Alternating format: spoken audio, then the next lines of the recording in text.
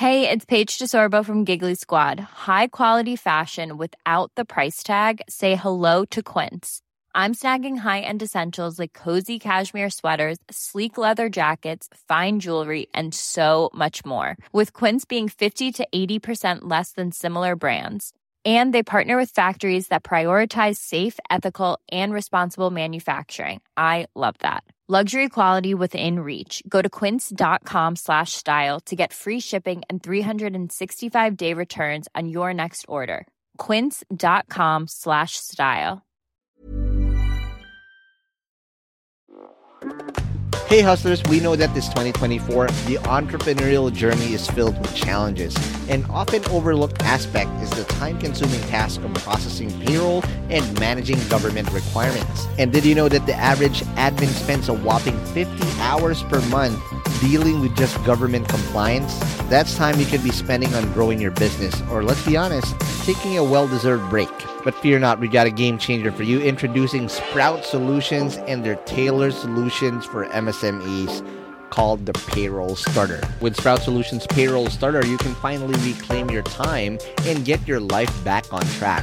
Say goodbye to the stress of remembering tax dates or worrying about missed payroll runs. This bundle is designed to make your life easier and your business more efficient. And here's the best part. The cost starts just at 5,000 pesos per month for businesses with up to 10 employees. Yep, you heard that right. That's just 5,000 pesos per month. So why spend another minute drowning in payroll paperwork when Sprout can revolutionize the way you manage your payroll and government requirements? Take the first step towards a more efficient business today. Visit sprout.ph/payroll starter monthly 5K. If you missed that, don't worry. We have it in the description box of this episode. So click that too. And again, big shout out to Sprout Solutions because your time is too valuable to be spent on paperwork. Reclaim it with their payroll starter. Now let's begin this episode. The Hustle Share podcast is brought to you by Capita. Capita's software solution seeks to automate the equity management process for startups, including workflows around cap tables, ESOPs, due diligence, and transactions. Sign up at capita.com to get started with your digital cap table, ESOP, award granting, and all things equity. Free for companies with under 25 stakeholders. Also powered by Limitless Connect. Limitless Connect can provide digital CX solutions. The teams of Limitless Connect have years of CX experience, which equip them as the driving contact centers in the future. Sign up for a free consultation with Limitless Connect at www.limitlesscx.com. With Limitless Connect by your side, anything is possible. And brought to you by GoTime Bank. GoTime Bank is owned by the Gokong Wei Group, the same companies that brought you brands you love like Cebu Pacific and many more. GoTime Bank makes next-level banking a breeze with its convenient account opening process. It takes less than 5 minutes to get started via the free app. Plus, get your GoTime Bank Visa card at one of their kiosks for free. Download the GoTime Bank app today and experience the next level of banking. You may visit www.gotime.com.ph for more details. When I go into the entrepreneurship class, the first thing I tell them is, don't do it. Don't do whatever any entrepreneurship or doing, right? It's a lot of pain. I start by saying you will probably regret doing entrepreneurship. But there's a but. If you like that thrill, if you want to be in control of your own destiny, just like us, 8 or 9 days out of 10 are fucked up. But that 1 day or 2 days that you fucking get it done, man, it's worth it. Welcome to Hustle Share, the podcast that features the daily grinds of unique hustlers around the world to show not our differences, but that our hustles are very much alike. Now here's your host, Ronster Baetyong. Welcome to the latest episode of the Share Podcast. We finally got this guy. I've been a very big fan and one of the very few people, not few, there's a lot of people that I respect, but these are one of the OGs that has transcended generation over generation of startup founders in the Philippines. But without further ado, let's welcome to the show the founder and CEO of Steer, Mr. Arup Maity. Whoop, whoop. Welcome to the show, Arup. Thank you. All right. So again, very big fan of yours. Man, I have a little story. All right. I remember the very first time I met you. I don't know if you remember. You pitched Where? in one of the competitions, Launchpad, was it? Nah, so I remember it because that's the very first time I've ever gotten to be exposed in this thing called a startup. I didn't even know what the startup was. This is the year was 2012, 11 years ago. Oh, okay. This was in Mint College in their former location because Mint is here now. Yeah. The Mint, previous one. Mint in near Venice Piazza. BGC. And it was Echelon. It wasn't even called the Top 200. It's the Echelon pitching competition. Shout out Mohan Milani. And I didn't know what the fuck I was going to do. You guys are pitching Samun. Oh, okay. Wow. Right? Samun. I remember this. Right? And then I was pitching, obviously, guestlist.ph. And long story short, we've iterated, failed, and triumphed a lot in between. But that's how far back I've known of you. Never got a chance to really sit down and dissect our hustles together. But this time, that's why we're doing it. But man, there's so many things that have happened since then. Yeah, well, a lot of time, right? 10 years.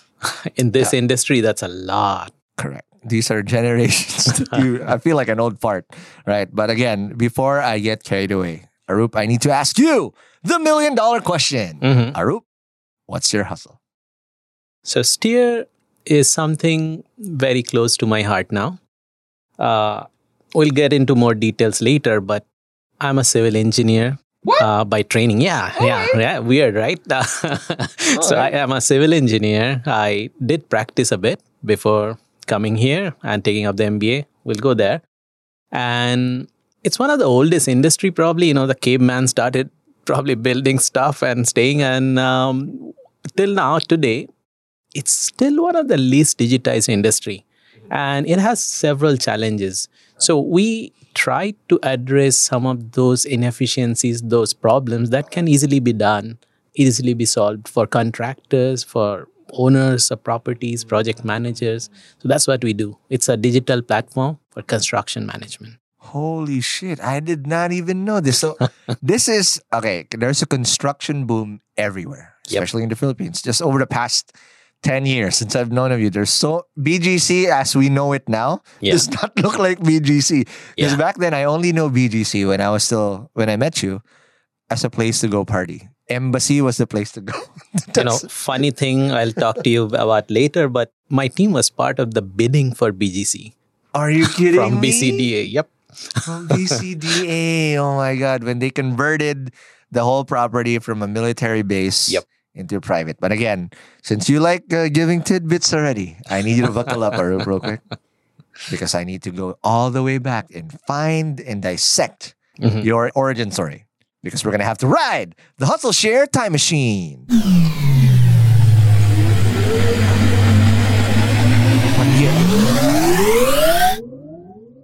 All right, and we're all the way back. And again, you mentioned tidbits already of how this happened before. What are the things that you've done? But I want to go all the way back from your origin. I want to understand, before you even became a civil engineer, what was it like growing up? And then walk me through your early influences of hustling. All right. That's the psychiatrist part of your role, right? Why am I the psychiatrist now, huh? Okay. So go all the way back to that moment. Right. So I come from family of doctors. My grandfather was a doctor. Okay. Briefly in the British Army in India, and then he was a doctor. What's your hometown in India? Oh, you won't find it on the map easily. So, but somewhere close to Calcutta. Kolkata. Right. So, but we are like 200 kilometers from Calcutta. My grandfather was the only doctor in like 50-kilometer radius then. He used to go around in his bike and take care of people at the middle of the night and get chased by leopards and whatever. So, that was the long... And I spend my summers and holidays and, lying down with my grandfather. Used to hear about his adventures and all. So those were the first adventure stories. There are others. Then my dad also has been a doctor, and he retired as a CEO of a government hospital how many years ago? Probably close to 15, 20 years or something like that. Yeah. And so we were not into, as a family, from my father's side of the family, we were not into any kind of hustle. We were professionals, right? I mean, that's what, and they were hoping that I become a doctor, but, or also either me or my sister, but none of us went that way. Engineering is where we went first. But my first learning of hustle was probably from my maternal uncle. Yeah, he has passed away, but he was like the one I saw in the business. He used to be into printing business, very different. But I used to spend some time there. I used to kind of sit around, and it kind of gave me a different energy. Seeing how deals are done, how ups and downs, exciting. So it was adventure that got me interested long ago, right? And the other thing that kept me interested always is I wanted, and until now, what keeps me running is to build something. Like you're a builder, right? Yeah. So whether it's buildings or software, yep, you will build. That's what it is. So I have always been into how to build something of significance. How can I make a difference in more lives and something beautiful? That's has been the driving force. That's amazing. Now, again, hustling is not something that is literally taught as a subject or as a life lesson. You see it through actions. You've seen if your father did or your grandfather did that hustle as a doctor, 50-kilometer radius on a bike. There's not a lot of professions where I respect so much over their dedication of their time. Yep. Because doctors, I don't care what you're feeling. I don't care. Anytime. You are on call. Day and you night. have to show up because lives are on the line. Yep. Right. And that's one thing that I commend for that exposure, because you see that, and then now you got to see the printing business. Then you really get to see the real grind of how to do it. But when did you start finding this path that you're in? Because you eventually become a civil engineer. Yeah, it has been a meandering path of what we call a serendipity walk, and I still walking, and I'm not sure where it will end up, but it has been all over the place, right? Okay. So yeah, I mean, as in India, when you graduate, at least in my time, I know maybe another few years after that, the paths were either you become a doctor or engineer. Early on, I knew I don't want to be a doctor. You're cutting the tradition. Or did some of your siblings still continue? No, my sister also went into computer science. So I don't know what happened there. Chain, yeah, we broke the chain. We broke Arup's the chain. sister.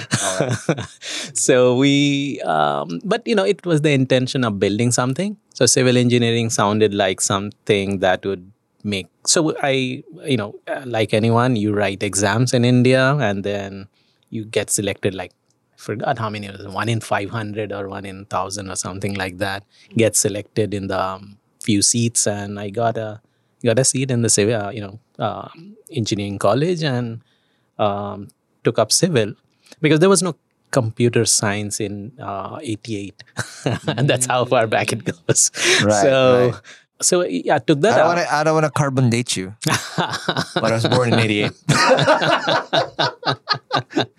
Well, it probably is a good thing. Maybe, somewhere down the line, those who are trying to think that, making a startup or something is an overnight thing. Maybe, our carbon dating will help them figure that it's an endurance game. Yep. It's a marathon rather than a, short It's a battle sprint. for survival. Yep. Because people always think, again, it's so easy to look at Startup PH and see all the triumphs. Like, oh my God, everybody's killing it. Yeah. But what they don't realize is every overnight success took years and years of sacrifice, pain, and hustle to get there. Yeah, you only see the tip of the iceberg. But underneath, it's just a lot of things you don't want to go through. And even those that are supposed to be successful, who are putting up a face there of, sit down with them in private and you can hear the pains they're still going through, right? Psychiatrist. Yeah, Yes. I mean, when I was, so other thing I do along the way is, walking back, right? So civil engineering, graduated, jumped into trying to find some job, walk the streets, literally in Calcutta, the rejections. That was the start of the rejection cycle. Yep. You get used to it eventually. Getting a job at that time in India was not easy. The best jobs were like government jobs and not something that got me excited. So never even sat on an exam or something. Long story short, one of the first job was, construction site manager in Nepal. Wow. In Up Nepal. north. Nepal is another country itself, Right, yeah. and but it's like very close relation to India. So yeah, you could go there without a passport, and Right, that's where. Right. So it was. Gateway to the Himalayas. Yep, and it was the royal family's project. Something one of their yeah. So yeah, it kind of matched the different things I do because I have grown up also with wildlife photography. And there has been so many instances, well, not so many, at least 3 or 4 where we were like chased by leopard or tiger. What?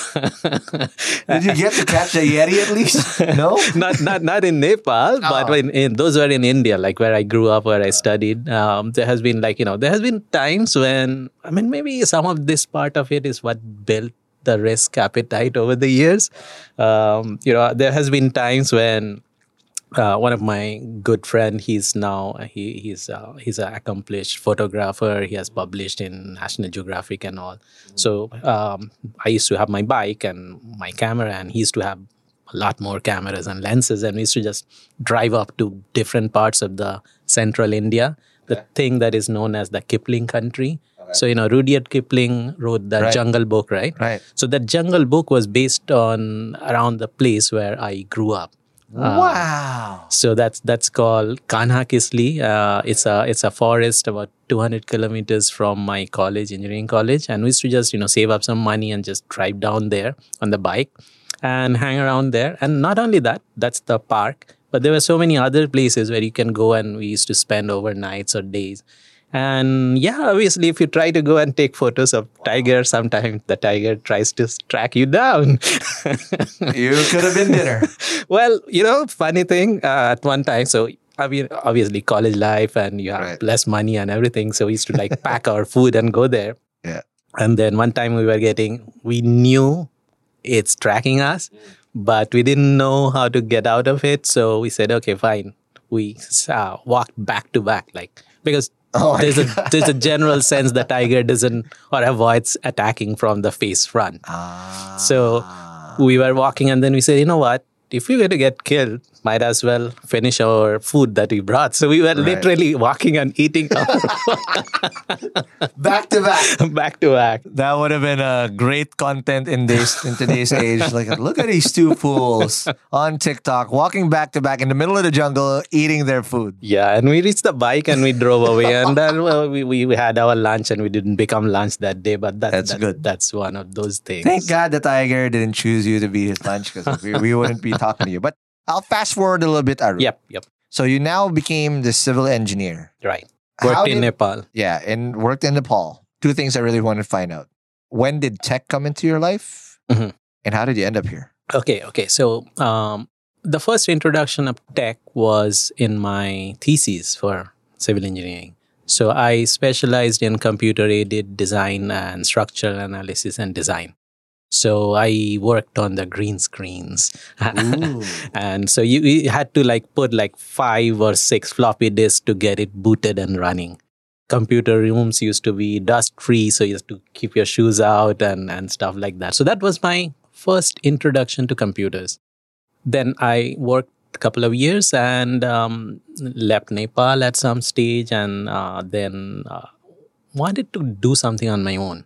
Did some first few pitches ever, trying to get a contract as a civil engineer. Wanted to become a contractor at that stage, right? Got it. So with some friends, we did that, and people kind of looked at us and said, "You have much experience and stuff like that." So yeah, it didn't go far. Right. Then in between, at some stage, was sitting with another good friend of mine. He said, why don't you take up some master's degree in between while figuring? I said, God, I don't want to study anymore. I've done enough of this. He said, no. What are you going to do? I don't want to get a job. I said, no.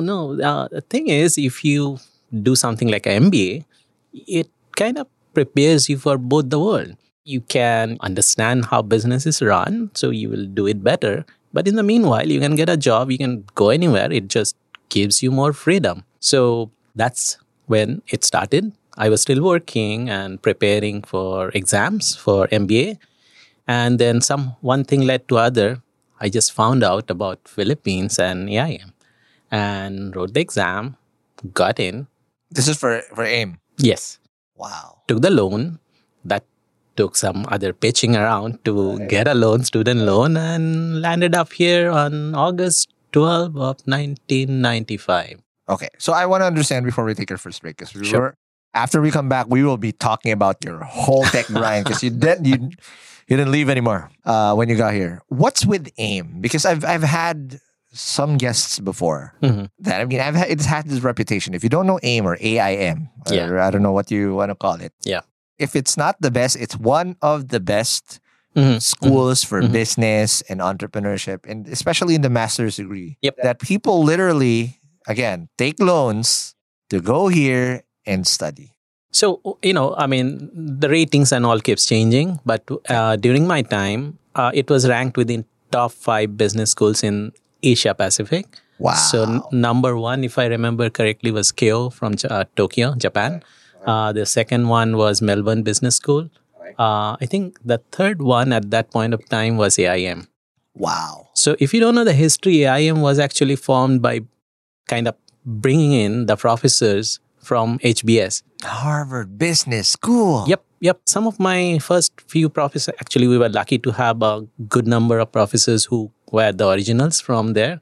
Gabi Mendoza, Salazar, etc.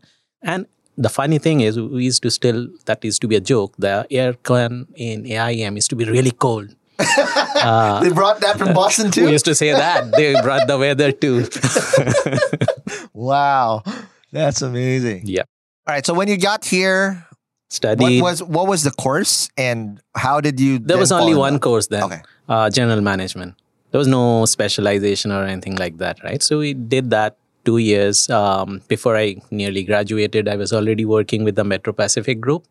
So you went MPIC first. Yeah. Well, so my professor was Danny Antonio, and he picked me, and that's when I got involved in that BGC. So I was part of that group which did consulting, business feasibility, market research, consulting.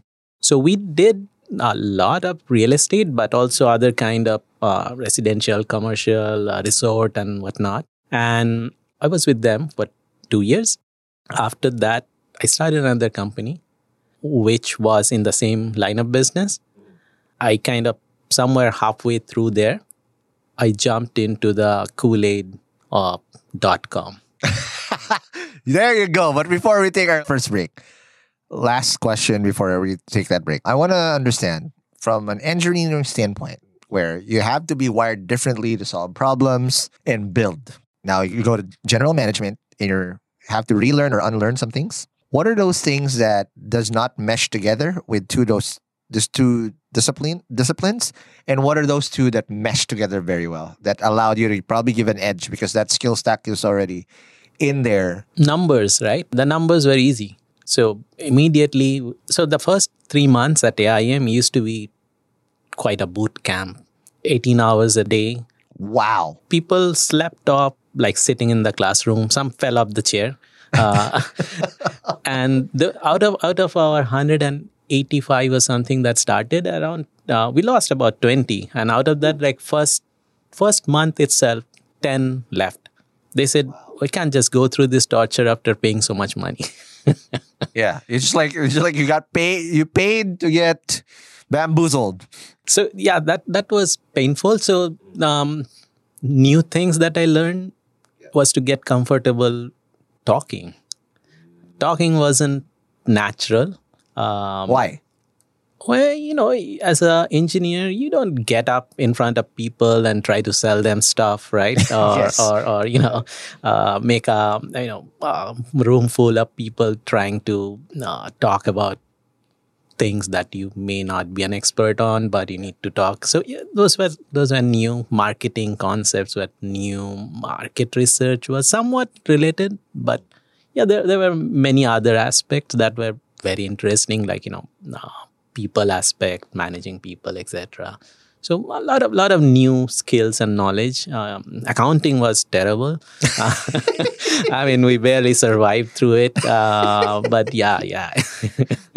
Finance was great. Okay. And we got one of the best professors then, Ed Morato. He was like, we used to call him the magician. So, he has to, every class you attend of his, it used to be like a magic show. So he'll like take you through the whole thing, and then at the end of it, in like 30 seconds, he'll solve the whole problem and give you a whole new perspective of how numbers should be amazing. Thought about. Yeah. Not until your accounting professor comes in and makes you balance the balance and fix a cash flow statement. Well, the good thing was we were done with it in the first 3 months. So. All right. Okay, that's good. All right, now just take our first break, and when we come back, we will now talk about how you then drank the Kool-Aid and never left tech at that point, all the way to how you created Blast Asia and, of course, Steer. But let's talk about that more after the break. And we're back in the break. We are still with Arup Maity, okay, who then told us how he ended up here in the Philippines. But if you had friends that were already telling you that, you had batchmates that were like, you know what, I'm done. This ain't worth it. Whatever. What made you stay? And stay in two things. Stay with it to finish the program. And what made you stay to even do .com in the Philippines, where the infra wasn't even there at all? You'd probably be better off if you did .com in India. Yeah, I was listening to some of your other podcasts and, dating myself, thinking of the same things that because the first time, so we got to be introduced to internet at AIM. We were given email addresses, and we were given access to the telnet kind of, academic. Hiring for your small business? If you're not looking for professionals on LinkedIn, you're looking in the wrong place. That's like looking for your car keys in a fish tank. LinkedIn helps you hire professionals you can't find anywhere else, even those who aren't actively searching for a new job but might be open to the perfect role. In a given month, over 70% of LinkedIn users don't even visit other leading job sites. So start looking in the right place. With LinkedIn, you can hire professionals like a professional. Post your free job on linkedin.com/people today. There's never been a faster or easier way to start your weight loss journey than with PlushCare. PlushCare accepts most insurance plans and gives you online access to board-certified physicians who can prescribe FDA-approved weight loss medications like Wegovy and Zepbound for those who qualify. Take charge of your health and speak with a board-certified physician about a weight loss plan that's right for you. Get started today at plushcare.com/weight-loss. That's plushcare.com/weight-loss. plushcare.com/weight-loss. Hey guys, I have a very, very exciting opportunity I want to share with you guys. If you're a B2B startup founder, listen up. Your ticket to growth is here. Introducing Impact 24, the Philippines' largest B2B SaaS challenge. Calling all startups in their pre-launch, pre-seed, or seed stages, this is your chance to accelerate your growth. Submit your pitch to Impact 24 and get ready for a 10-week intensive program to elevate your solution. What's in it for you? How about up to 500,000 pesos in MVP project support, exclusive credits from industry partners, personalized mentoring, and a shot to pitch at SaaSCon PH, the country's biggest SaaS conference this April. But you gotta hurry up because submissions close on January 26, 2024 already. Don't miss out on this opportunity to take your startup to new heights. Apply now at saaschallenge.ph. That's saaschallenge.ph. And good luck, and I'll see you guys in Impact 24. The network, whatever that was. And we couldn't figure what can we do there.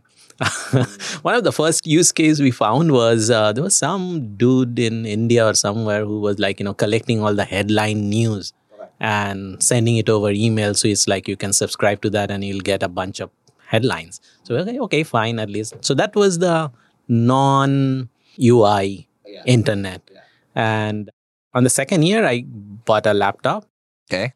Was needed for doing bunch of things instead. Otherwise, you have to like run to the computer room at That's annoying. AIM. We did that for 1 year. And the second year, my uncle I was talking about, so he kind of said, hey, I'll give you some money. You can buy some laptop. So buying a laptop then was really an investment. Absolutely. Till now, it's depending on what you buy. It was a company called Texas Instrument. They don't make laptops anymore. My God. And the mouse, there was no mouse. It was like a trackball that you had to, fit it with a screw on the side. But anyway, the way to get to connect for email or anything used to be like through those telephone modems. Yep. And you could connect to AIM, and then AIM from there used to connect to some other thing. So that was my start of technology introduction.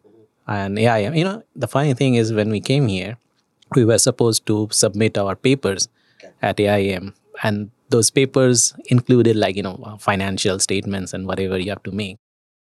We made it in yellow pads and then typed it back into Lotus 123, which was there because we didn't know how to use the Lotus 123 to do the computation.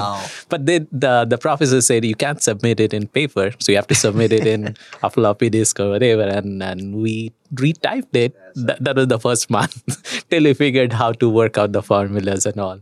But yeah, that Now you was can ask ChatGPT to do that, and you're done in 2 minutes. Right? Yeah. Yeah. So, AIM, no, there was never a question in my mind for whether I want to do AIM or not. And while there was like a fall off of, 10-20%, somehow I found AIM to be my natural home. Because now, for full disclosure, Arup is now a professor, has been a professor in AIM for a very long time now. Yeah, about 18 years or something like since that. December 2001. Again, not carbon dating. Oh, wow. Not there. That's more than 20 now. Right. Yeah. Yeah. No, so I got into it. I was part of the first list of... So, I never did too well in college before because whenever it came to writing, I'm really poor in writing. I have, I make a lot of spelling mistakes and all. So there's some disability built in there. But AIM was mostly talking. AIM was mostly talking, participation. You didn't get graded on written exams. And that changed me from being a average poor student to being on the better side of things. And built the confidence and everything. So I loved it. I actually prospered and I felt I found the right place. So AIM was a good experience for me. The others might have had their own challenges. For me, it was great. And went through the whole 2 years, enjoyed it. Actually, most things there are this talk about people say there are people who looks at thing at glass half full, and then there are others who look at it half empty. Some of us entrepreneurs, we actually not only look at it as half full, but we give reason why it's great to have half empty on the top because you can do something more. There's an opportunity to bridge a gap at the top. So that's the perspective I did. So AIM was great, and then I got pulled in, and that natural liking for adventure. Part of doing that job that I got in with the Metro Pacific Group included traveling to all all the corners of the country. I got a good Hilux as part of the job. So I could I did a trip of the whole loop of the Sagada. During a weird time of the month with rains and everything and landslides and whatever happening. So those kind of things. You've had a lot of near-death experiences, Arup. Okay, you've had a tiger episode. Now you have a landslide episode. I'll look forward to the next one. This is amazing. So, okay, coming here, I want to understand .com. What did you build and why did you even build it, right? Yeah. And what was it like being an entrepreneur during the .com era in your perspective? Actually, I did not start building whatever I was building, thinking that I'm going to make a business of it. Because just then, there was like a cycle where there was a crisis, right? 99 Asian financial crisis and all. And then the Metro Pacific group, Lanco Pacific, they were shrinking their group and they wanted to move me to the core strat and shut down the market research and strategy group. Went back to them, gave an offer that, okay, I'll just, pay us a separation. We'll put up a company. And then that was the first main hustle. That company was created 99. Okay. This is pre-Blast Asia. Yeah, this company, Land Excel Consulting. Yep. The great thing with those 10 top MPC and Land Excel was I got the opportunity to work with not only the entrepreneurs, like all the taipans of this country. So I got to have lunch with Henry C. I got to present and convince someone like Lucio Tan. I got to work closely with the Mr. Kosun, the husband of Desi. Yeah.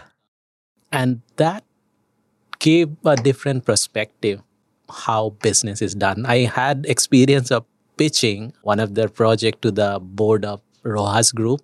And these were like their board, half of them flew in from Spain.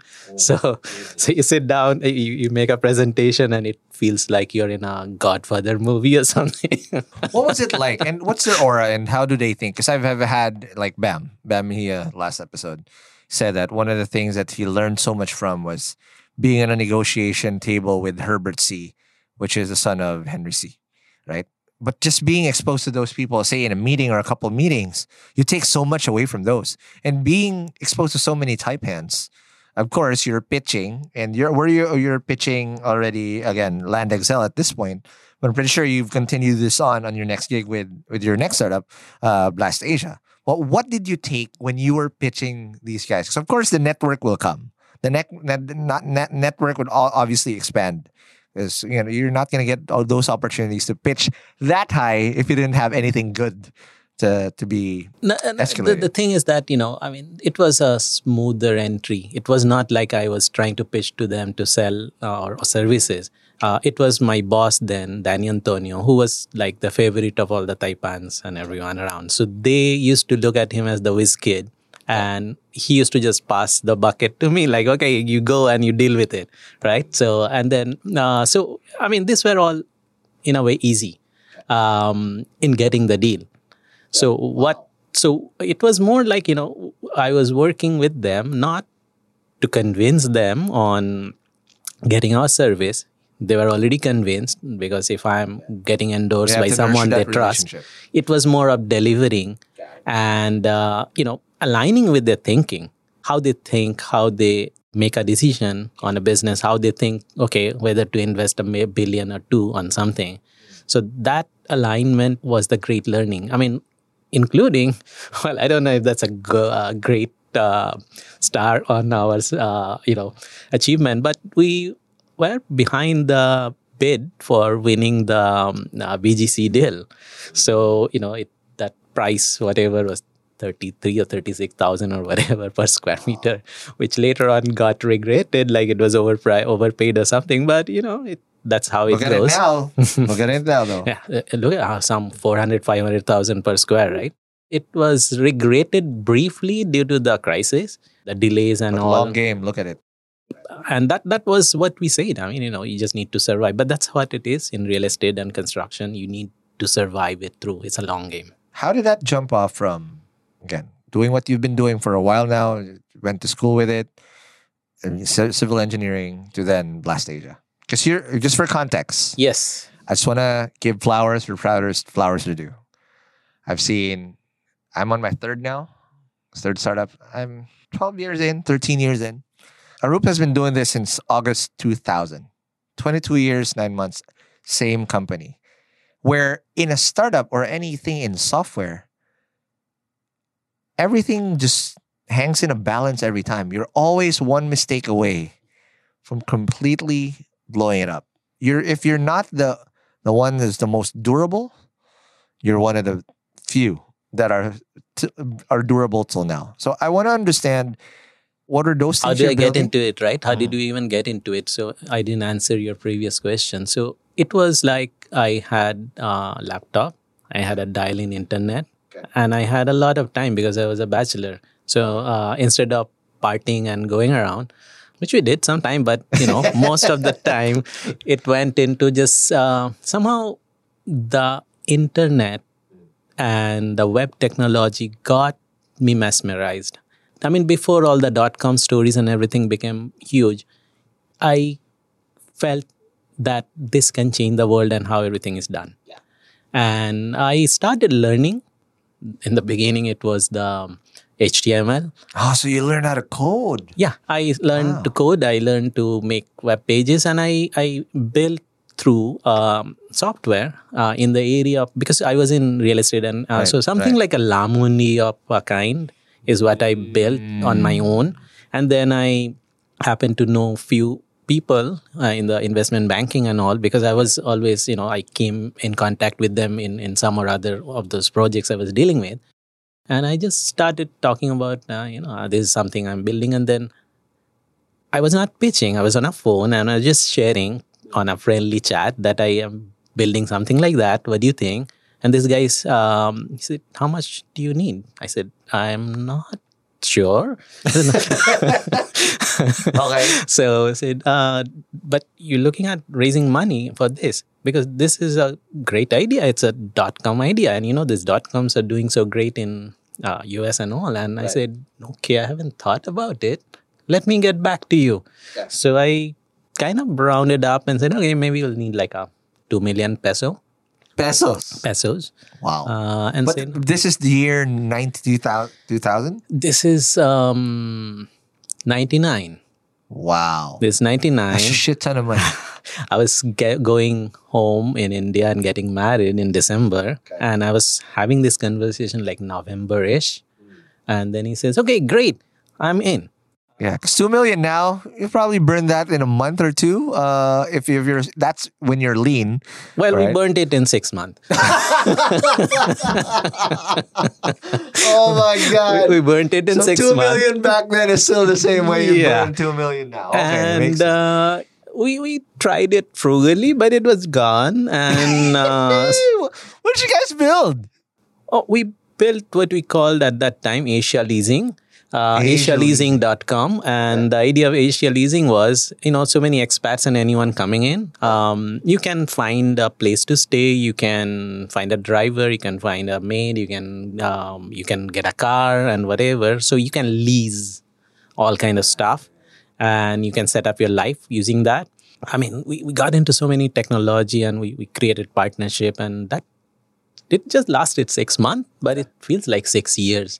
I mean, going to the, in Makati, that's the Japanese food place. So we sometime just eat one meal and go down there, everyone there, and whole gang, and, at 2 a.m.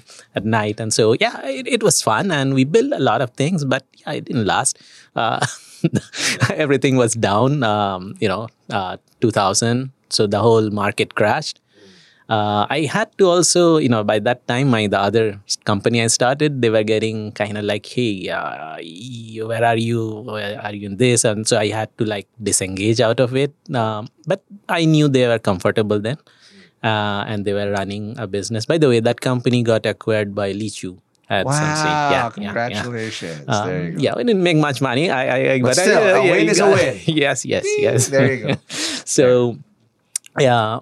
You're part of this book, The Finishers. I remember. Right? By Ezra. Right. So at that stage over there, I got into tech and got totally hooked by it. Because I realized while real estate and construction and all is great, it takes time. But in software, you can actually create something that can have an impact quickly. So out of the ashes of that other company, which literally the computer servers were pulled out when we could not pay. You needed servers then, right? So we had these 2 big ones where you can sit on. So one was for SQL, the other was for the web. And but anyway, so that was the past. And by August, we realized we want to do more of this. So I had a bunch of my friends and others who joined.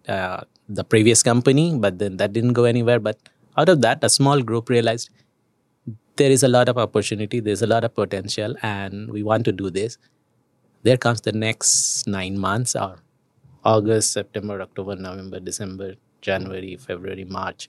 So about 8 to 9 months. So Blast Asia was incorporated only in April, I think. That's because we only had money to incorporate in April. But we were already working as a company since August. Hence August here on LinkedIn. Yep. Makes sense. Okay, so I'll just fast forward this because 20 years we cannot cover this in this episode. We're going to have to do 3 episodes to do 22 years and 9 months of Blast Asia.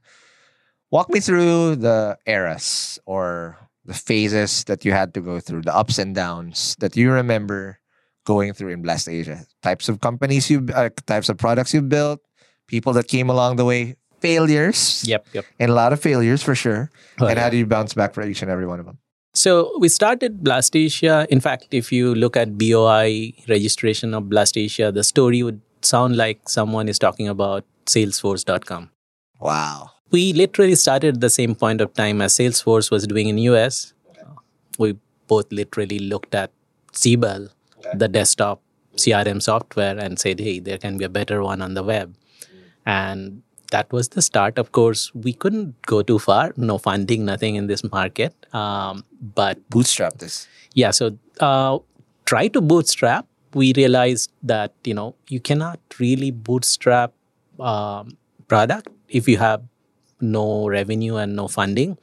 So it started getting bastardized by every client who wanted something else out of it. And you're so in need of money, you just agree to whatever they're asking.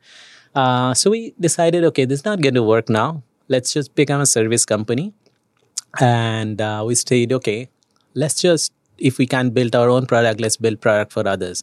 Okay. And that was the start of Blast Asia, product engineering service. So most of our clients from last 22 years have been all ISVs or, product companies from across the world. And that's what that's actually a running regular business. I have a management team who can take care of it. And towards the around 10 years ago, we wanted to go back to the old itch that did not work twice. Okay. So we said, okay, now what product was this? So the first one was the Asia Leasing, of course, the .com. That didn't go. The second one was the Salesforce equivalent thing that did not happen. So now we started back, and that's when we probably met the first time, right? You said Zamun. Yes. So since then, in the last 10 years, we have built around 10 or attempted roughly around 10 products. And that Zamun has evolved into something else, and there were so many others and everything. And we created this company about 4 years ago, Quick Reach. So Quick Reach was the no-code platform. One thing led to other, but Quick Reach as a platform with no code and you can do so many things caught our idea. We got about 20 plus clients from all over. We still have some of them. Like whenever you buy blueberries or raspberries at the supermarket, you'll see Driscoll brand. It's coming from Australia. It's coming from our client. So there's like 120 farms that produces berries that goes through that. That's managed through Quick Reach, the whole supply chain. So anyway, that went well. But at some stage we realized when you talk to CXOs, they don't see the no code as a pain. They see that as a pain of their IT. Correct. So they just want the product, whether it's done through code or no code, they don't care. So they will pass you to there, and that discussion went too long. So at some stage, about in 2001, we said we got to find business problem to solve rather than a technology problem. And that business problem was? We went through like several. We have, under Quick Reach, we have one of the largest aircon company, Daikin, using. Wow. And we said, hey, if on behalf of Daikin, if they're like 600, 700 mom and pops are using it, why don't we sell a solution to them? So we went through that, except we realized the mom and pops and SMBs are great story, Yep. but they're not ready. They're not ready to absorb technology. They don't have time. You have to super duper dumb it down, simplify it. And even then, so yeah, you know this. I mean, we all have gone through these challenges. So, so it makes a good story, but to make money is a whole different game. So we went through different cycles of trying to identify segments for whom we can create a vertical solution. And out of that, what we realized is, we stumbled upon construction. That's really. So it was like it goes full circle. Full circle back to where you were, and okay, makes sense. So the 20 plus years of technology experience and my civil engineering and my own experience on the field and others in real estate, everything came together just to realize that okay, there is something that I can help improve. That's perfect. Now, all right, I want to zero in on one thing. In my second company, Chatbot PH, I live that life. Doing service businesses, again, all right, couple things that are very, very hard in doing a dev shop model. There's good money in it. Easiest to get started. Yes. But what you're going to end up with is you're going to end up, let's just say the contract is worth 10 million to 20 million pesos. Woo, nice, 20 million pesos. Yeah. You're probably going to get a down payment. I don't know, depending on how you tranche it out, 30 to 50%. And then you're fucked after. So, okay, this is what happened. We went on that thing in the very beginning. Okay. Just to realize we lost shirt in every deal that we got in. And, we didn't want to lose our reputation and always this hook to this thing about solving a problem and the value. So we literally lost money trying to cater to the client's need. Yeah. And then, so that was from 2001 till 2004, trying to make it work in the local market. 2005, 4-5 onwards, we said, okay, we just can't make it work here and survive. We started looking at offshore markets. So our first one Japanese client and another one from San Diego, US. Wow. That's when we started. The interesting and they pay thing. on time. Actually, that San Diego client is still with us. Wow. 20 plus years. Because here's the problem. And this is my biggest problem in Chatbot PH. Again, same scenario, 10, 20 million, right? So yeah, you'll probably get your first check in a 30 to 60 day span if you're lucky. Yep. Collection, dude. They're the bigger the client, the slower they pay. And they have 500 reasons for why it's not released. Yeah, you'll just say bureaucracy, and it will cripple your business. To the point like the CFO is in vacation, so check cannot be signed. The whole freaking bureaucracy is so hard. I mean, no, I'm not complaining, but this is the exact same thing I went through.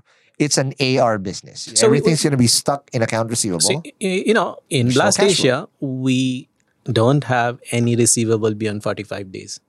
How? How did you do this? Because you went offshore. Well, one is offshore. The second is it's like what you call, it's a managed service. So we bill them on hours we deliver. Got it. And the second thing is we knew we are not going to get money from outside. So we said, if you don't pay us, we'll just stop working.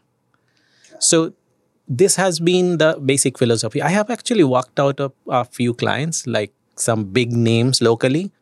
We don't take local projects, but sometimes it comes in and we take we still stick to that same managed service. You have to pay us, not on the basis of lump sum contract, right, etc.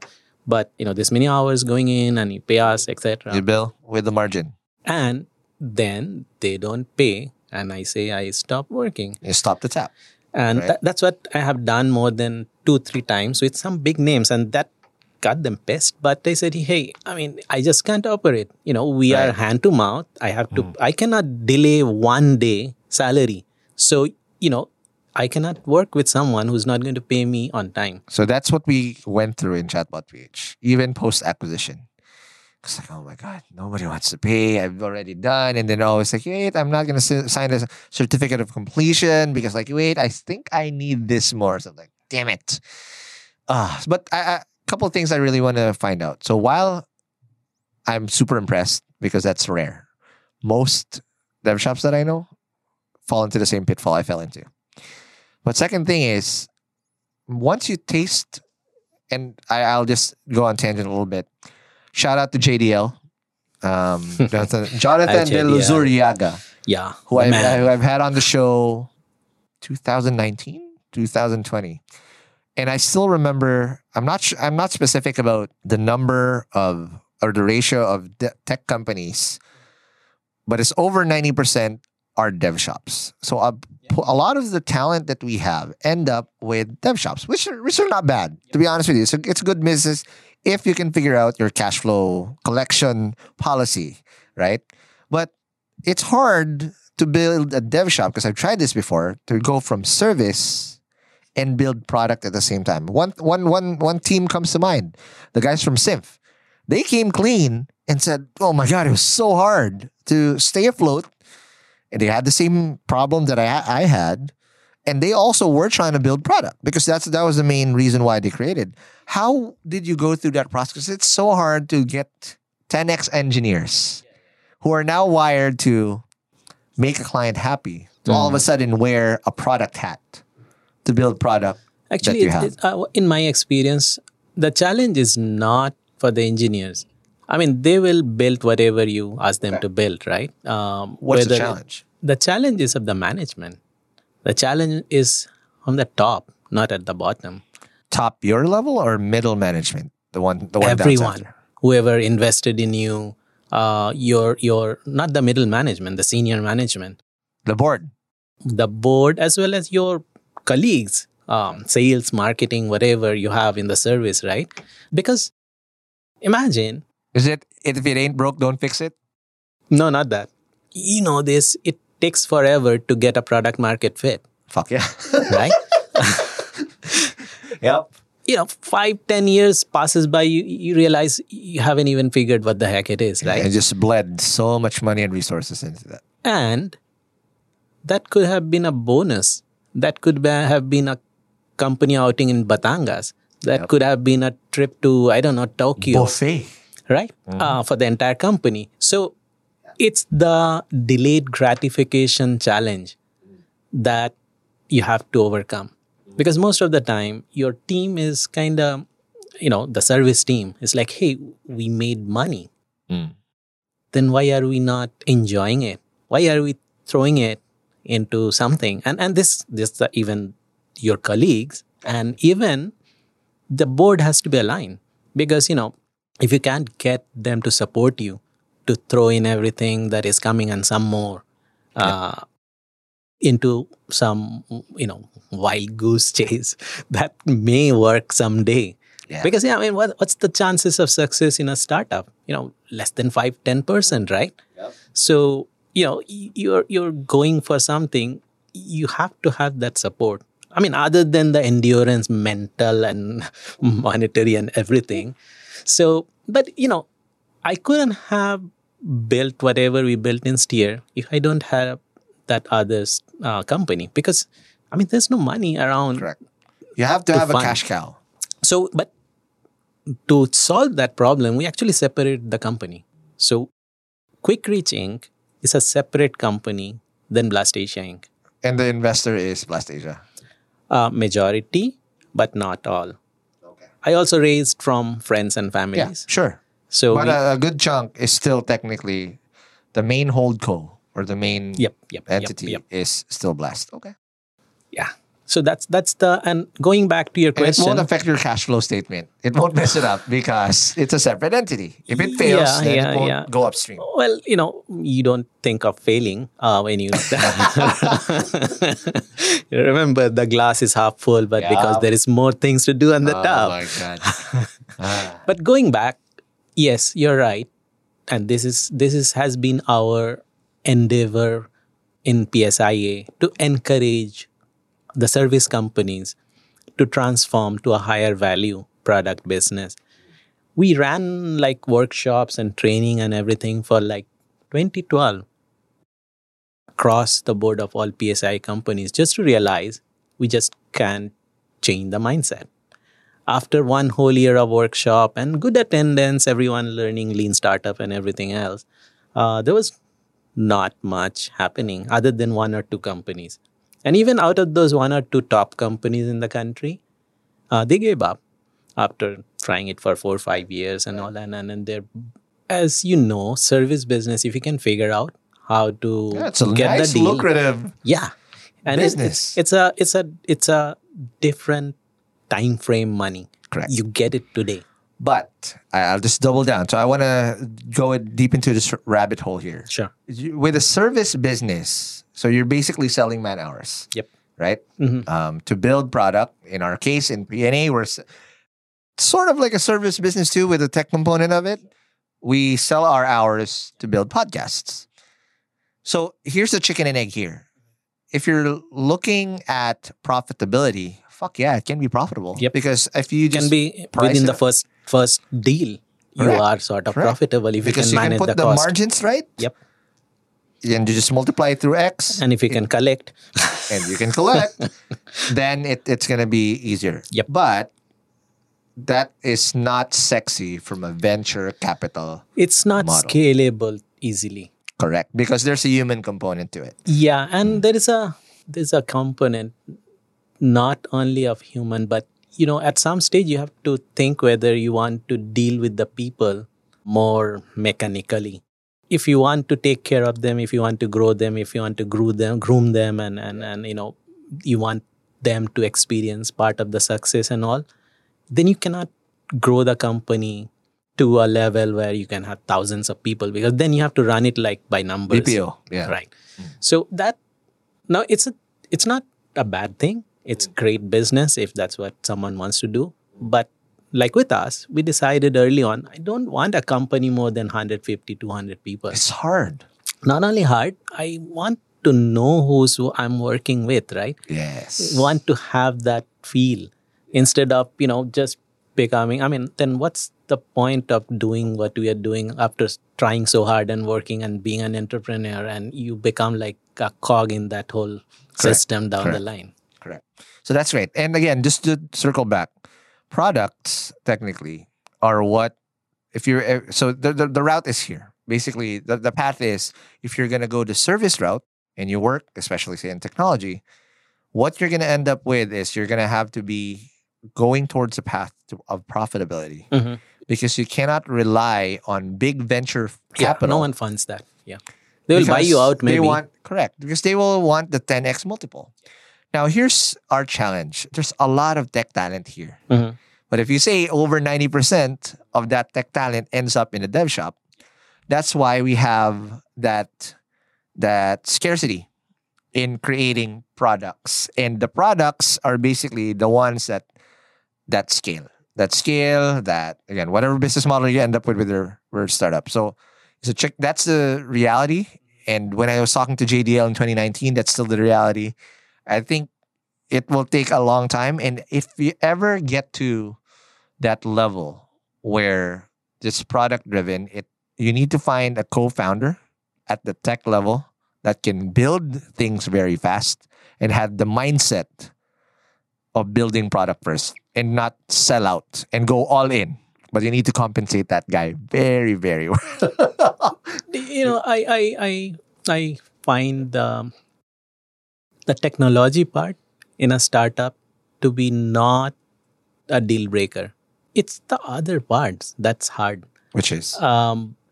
Product market fit, going and talking to people, managing your own emotions and your team and everything, the ups and downs that kills you, man. right? So, those are the hard part. Having the patience, you are down sometime, but you cannot show it to your team, otherwise everyone will fall apart. So, a lot of other parts are more difficult. Building a tech is easy, especially in this age of chat GPTs and everything automated and bots and all. You can take some no-code platform and you can create something good enough to launch a product. So that I do not believe people who complain that, I cannot launch my product because I don't have enough tech talent or whatever, right? That's the last excuse you should have. It's all about the founders. Yeah, it's about your ideas. It's about solving a problem. It's about sticking. It's the endurance. It's the grit to believe in what you want to solve and sticking to it. Yeah. But there's one more thing, and people always forget this component. It's timing. Oh, that's always the case. I mean, you can do whatever you can do, but you cannot guarantee success. Success is driven by time. Because it's hard to find that Goldilocks spot where you're either too early, where you're going to have to die for everybody else to thrive, or you're too late because everybody has caught on. Well, last question, Arup, before we take our last break. You've mentioned, Ren, the hard truths of running a dev shop, and now I get it why you were able to do this 22 years, 9 months as we're recording this. But walk me through the ups and downs and how did you survive? Because there are going to be... So if you had a near-death experience with a jaguar or a leopard and tigers and the sagada stuff, the scariest shit you have to go through as an entrepreneur is not the stuff that you almost fell off of a cliff. It's not having enough money for payroll, mass resignations, and everything, every single client bullshit stealing your large part of the team and everything. How did you cope as a founder? So what did you learn about yourself? Yeah, this process? This is like we went through 3 cycles of downturns. Okay, can you talk about this real quick? I mean, and this is not our own. This is the global economy thing, right? Okay. So when we started... You can't control this. Yep. When we started, it was after the 9/11 happened, after the economy, whatever, the bubble burst and everything else, right? So all those people who used to see in khakis and white shirt as they were supposed to be investors, everyone disappeared in the market. Oh no! So I mean, literally, some of my friends and colleagues from the other company said, "Hey, haven't you seen the news? Tech is dead. Why are you still there? Why don't you come back and work with us?" Right? So that was then. So that was the first downturn. The second was the one of the global financial meltdown of 2009. We kind of felt it a little delayed. So in my mind, it's a 2010 problem rather than 20. So, they took a while and then a bunch of... So, our business model is to work with companies who depends on us and they stay with us forever, sort of forever is in a corporate setting. So, like, one of our first client we are talking about, that's like close to 18, 19 years they have been with us. And a lot of others have been with us as long. And some of them, at that stage, the smaller ones shut down. 20. So the interesting thing that happened was, I'll go through the downturns. And obviously the pandemic was the last one, right? So we, and as entrepreneurs, you got to pay salary on time. And 120, 30 people is a lot of salary. How close did you go through not making payroll? Oh, yeah. Yeah, you can hear that nervous laughter. It's always hard. It's still hard. Did you make it, or you had to delay? No. We delayed in the beginning, first 3-4 years. For the last 18, 19 years, we've always found a way. We found a way. And we actually don't know how the heck we find the way. Something happens the last minute to make it happen. But somehow we have been able to make it happen. Correct. It's traumatic. And there's nothing, no matter how many times you go through My CFO says he's getting PTSD. But the relief that you get knowing that you fucking made payroll. Yeah. Well, you just start worrying about the next one. Yeah, you're probably like, yeah. So, as an employee, we made it. As an employee, the most fun time is the payroll day. As an entrepreneur, that's the one you dread. Start worrying about it. Yep. When 15 hits, you probably celebrate on the night that you made it on the 15th. 16th, your trauma and your stress just starts to accelerate all the way going to the 30th. You see, the problem, going back to your previous question, like, how do you get a service company to go into product? It's actually this, because if I don't have this startup where we are spending $50,000 a month, our other operation is smooth and profitable. I could have a clear cash in bank every month from the service business. And then you can take risks because you've covered. Well, this is the risk we took, and now this is causing the pains, right? So I mean, to cover $50,000 for the startup a month burn rate is, I mean, we have like, how much is that? Like 20 or something like that. Out of that is already covered from the cash flow. But yeah, I mean, we've been doing it for like 3-4 years. So it takes a lot of, blood out of the other business to feed this one and keep it. You can alive. only do that for so long also. That is amazing. All right, now let's take our last break. And when we come back, we will now pay it forward. Because aside from, again, being a founder, we'll do a deep dive on how Arup changed as a founder as well through time. And of course, how he pays it forward as a mentor and also as a professor teaching founders as we know now. But let's talk about that more after the break. And we're back. Hey hustlers, it's time to talk business once again, and we're excited to share a bit more info about our sponsor, Sprout Solutions. And again, just like what I said at the start of the episode, you should check out Sprout's Payroll Starter as you grow your own startup. Because this bundle that they have is literally what you need to take your startup to the next level as you grow your employees. And this bundle is your key to freedom, including payroll outsourcing to experts, a subscription to timekeeping and attendance software, and government compliance services. Sprout's Payroll Starter has you covered for payroll, BIR, SSS, and taxes. All the stuff that no founder loves to do. So let Sprout handle the busy work and say goodbye to lines and tax payment stress. All this for as low as 5,000 pesos. Again, that's just 5,000 pesos all in for your payroll and HR needs. So visit sprout.ph payroll-starter-monthly-5K, or again, just click the link in the description box of this episode to elevate your business management game. And again, big thank you to Sprout Solutions, liberating your time for what truly matters. Hey hustlers, wish there was an easy way to open a bank account and grow your money without the hassle of lengthy application process and income documents? Well, I got good news, because today's sponsor, Uno Digital Bank, is here to help you achieve your financial goals. You can easily open an account with the Uno app in just 5 minutes and one valid ID. And as one of the 6 digital banks licensed by the Bangko Sentral ng Pilipinas, the company is committed to providing customers with simpler, better, and more accessible banking. Last year, Uno Bank was recognized by the Asia Banking and Finance Awards and bagged the title Open Banking Initiative of the Year due to the success of its partnership with GCash, one of the Philippines' leading mobile wallet platforms. And with the Uno mobile app, you can access an hashtag Uno Ready savings account and enjoy daily interest crediting.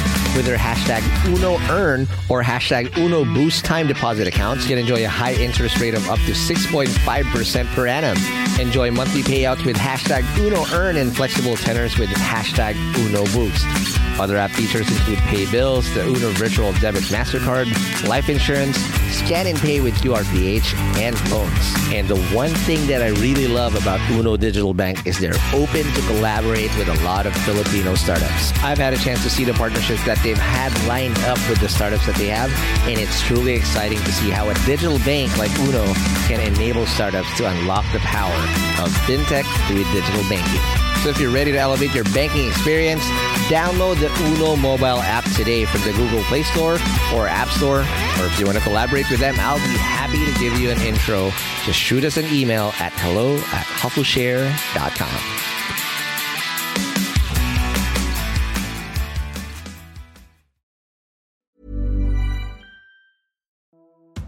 Hey hustlers, I hope you're having a great 2024 so far. As you know, a lot of startups had a very challenging 2023, and hopefully things are going to do better this year for a lot of us. Not just because it's the year of the dragon, but also because our sponsor Dragon Pay is here to help your startups process payments in the most efficient way. Established in 2010, Dragon Pay empowers businesses of all sizes to accept and disburse payments through secure and convenient channels, giving your customers the flexibility to choose the payment method that suits them best. With over 85 partner channels, 35,000 partner branches nationwide, including QRPH, e-wallets, crypto, buy now, pay later, and many more. They also process an astonishing 15 million transactions processed globally each month. Dragon Pay is your trusted choice for online payments. And here's something to show you how legit Dragon Pay is. Dragon Pay was named FinTech of the Year at last year's Philippine FinTech Festival in 2023. So let's make 2024 extra prosperous for you and your startup in this year of the Dragon. For more details, head on over to dragonpay.ph. That's dragonpay.ph. Trust the pioneer, trust Dragon Pay.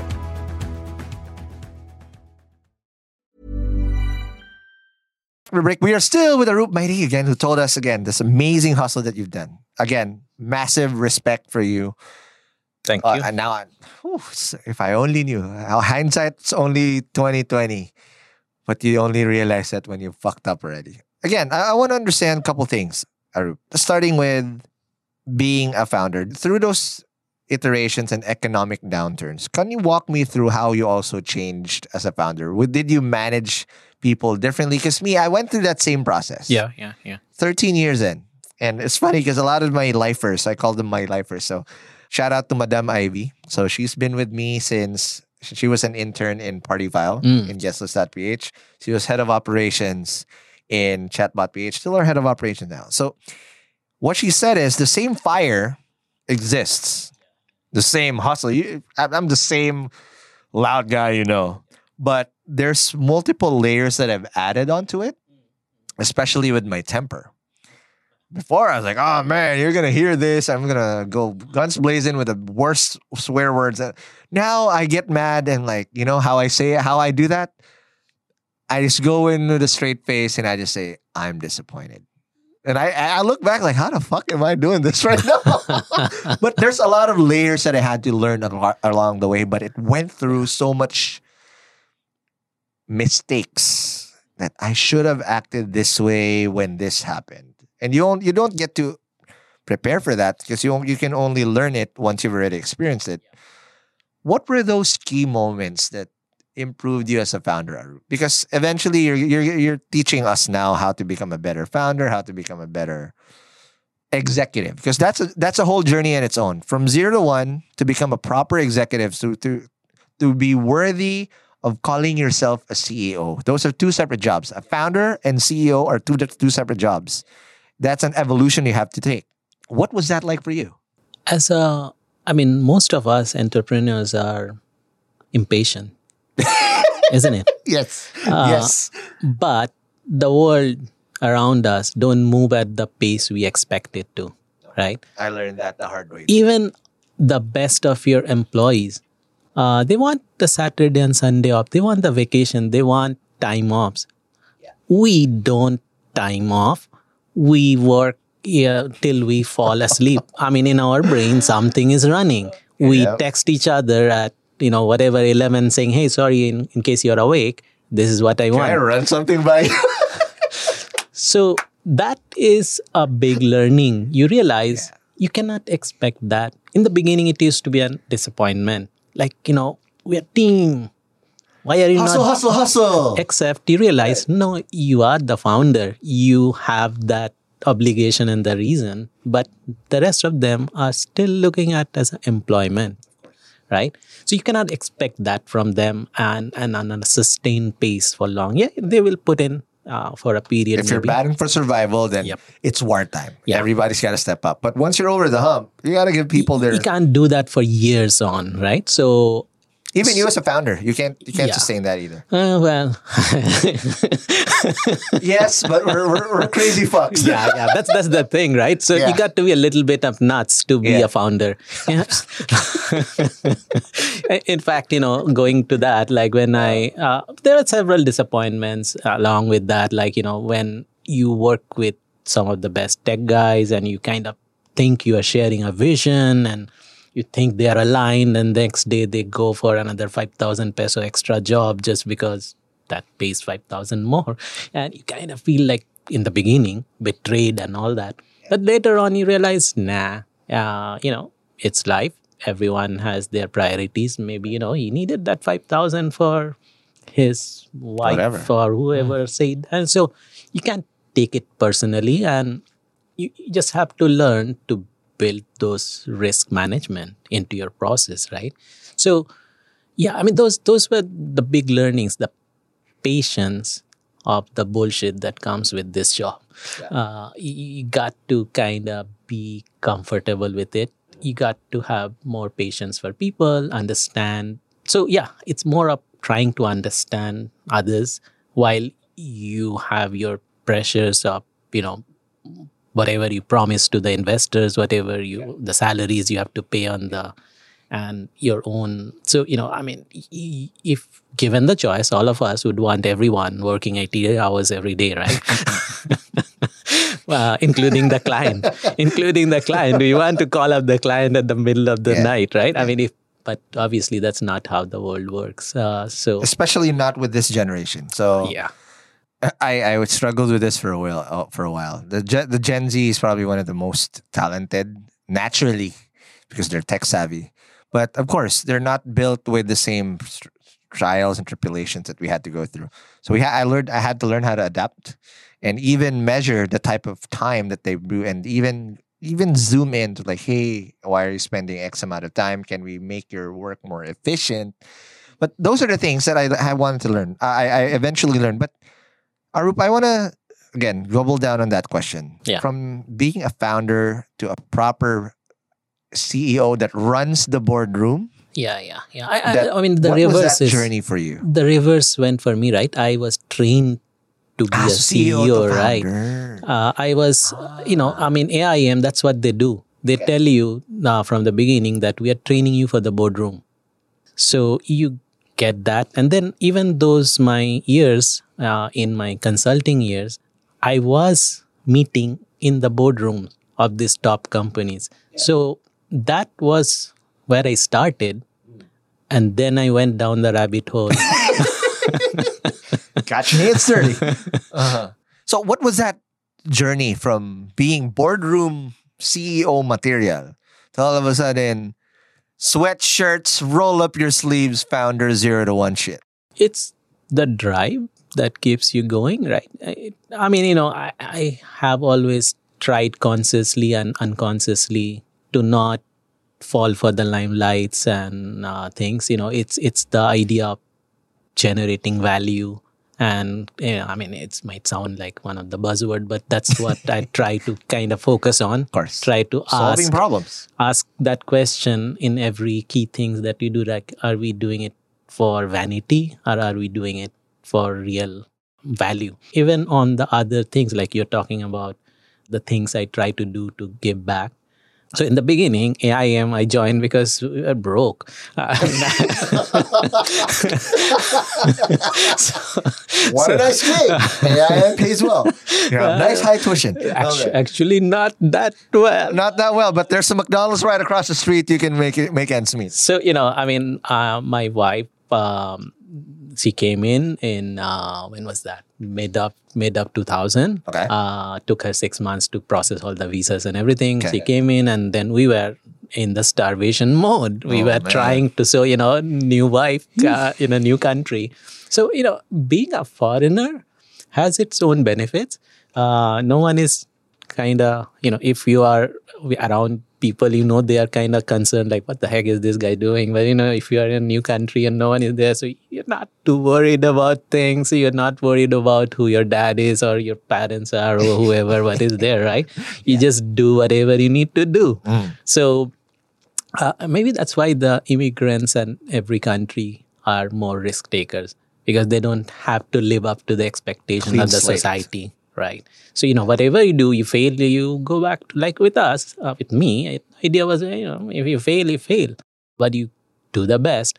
I mean, one philosophy that I always run by is, no regrets. You do what you need to do. Even if you fail, at least you didn't hold back. Yeah. So that's the central philosophy of everything. Arup Maity, ladies and gentlemen. That's amazing. But I wanna then zero in on you being a professor. So you've also been teaching for quite a while now. Yeah. Through your journey as an entrepreneur and seeing your students go through the same shit you had to go through, how did you improve as a mentor, as a professor? And what did you take from your journey as an entrepreneur that applied very well when you're in the classroom? So, yeah, I mean, in the beginning, as I said, it was just a convenient thing that someone wanted to teach project management, and I was around, and IT project management executive program. So it was for the convenience of, having some more money because, we're broke. But as time went, now it's actually more investment to spend time in teaching than the money it makes. It doesn't make much money, but it's like every time I teach, I learn too. It makes me think differently. On the same topics, even if I teach the same topic, the classrooms, because, I teach a lot of executive education program. I mean, my last program, I had someone who ran PAL and then he retired and he has a new airlines company in something. And he's like 80 years or something. And he was my student. And there's a different level of discussion you learn. At the same time. The same way I'm actually doing the same routine here in Hustle Share, but every single episode is unique. So that's why it doesn't matter now how much you make or not. What matters is the learning, the discussion. You elevate to a different level when you go to the classroom. So there are different kinds of students. So I taught on the entrepreneurial programs, and I also taught on the project management side of things. So those are the two things I handle, and the digital strategy side. So when I speak to like one of my first class, and some of my students still remember, when I go into the entrepreneurship class, the first thing I tell them is, don't do it. Don't do it. Don't do what? Don't do whatever any you're thinking. entrepreneurship of doing, right? Because it's a lot of pain. This is the worst way to make money. So, so why did I do this? I start by saying you will probably regret doing entrepreneurship. So don't do a startup because that's the worst way, the most difficult way to make money. So you will make all my friends, all my classmates are actually, they are much more comfortable in life than I am. But there's a but. Yes. If you like that thrill, if you want to be in control of your own destiny, just like us. And yes, there's going to be a lot of misery. I keep saying this in every episode recently. Probably 8 or 9 days out of 10 are fucked up.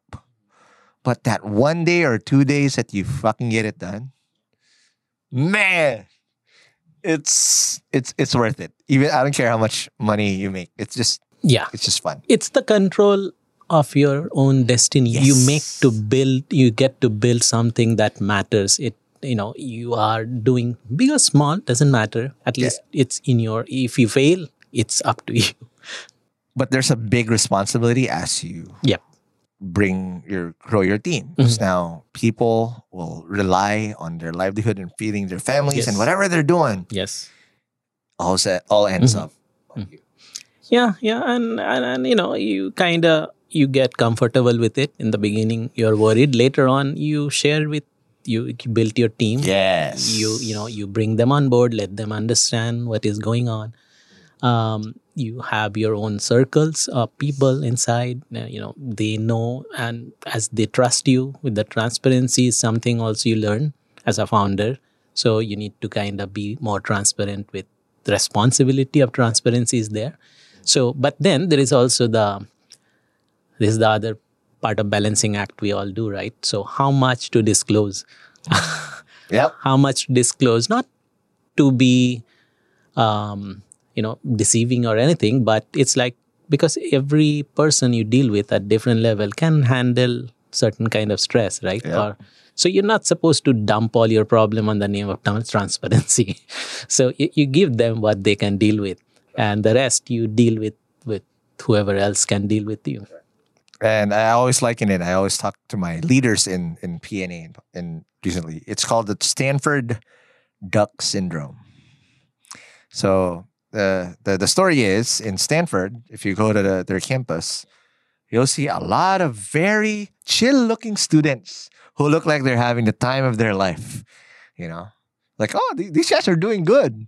But if you look under the sheets, they're scrambling like motherfuckers. So just like a duck in a pond, you glide through the water like you're calm, but you're paddling like crazy underneath. And that's how you are going to be an entrepreneur, because at the end of the day, people will look up to you. How is Arup handling this? He's probably dying inside, but you got to show poise. That's the proper word. You need to show poise. And that's what is needed in every role, whether you are a CEO or, you get paid to deal with troubles. By the way, going back to your other question on giving back. So, since other than the education side, I've been with PSIA since like how many years now? 15, 16, Big boys at 17 years. PSIA. Yep. It's the reason I have been with that so long is because we as a board over there has been very, non-political. Looks like it. Yep. Very focused on value creation for the industry. We put in like 10 years of effort on the startup ecosystem without worrying about who gets the, reputation of it. And we started at the same time. Some of you guys are competitors.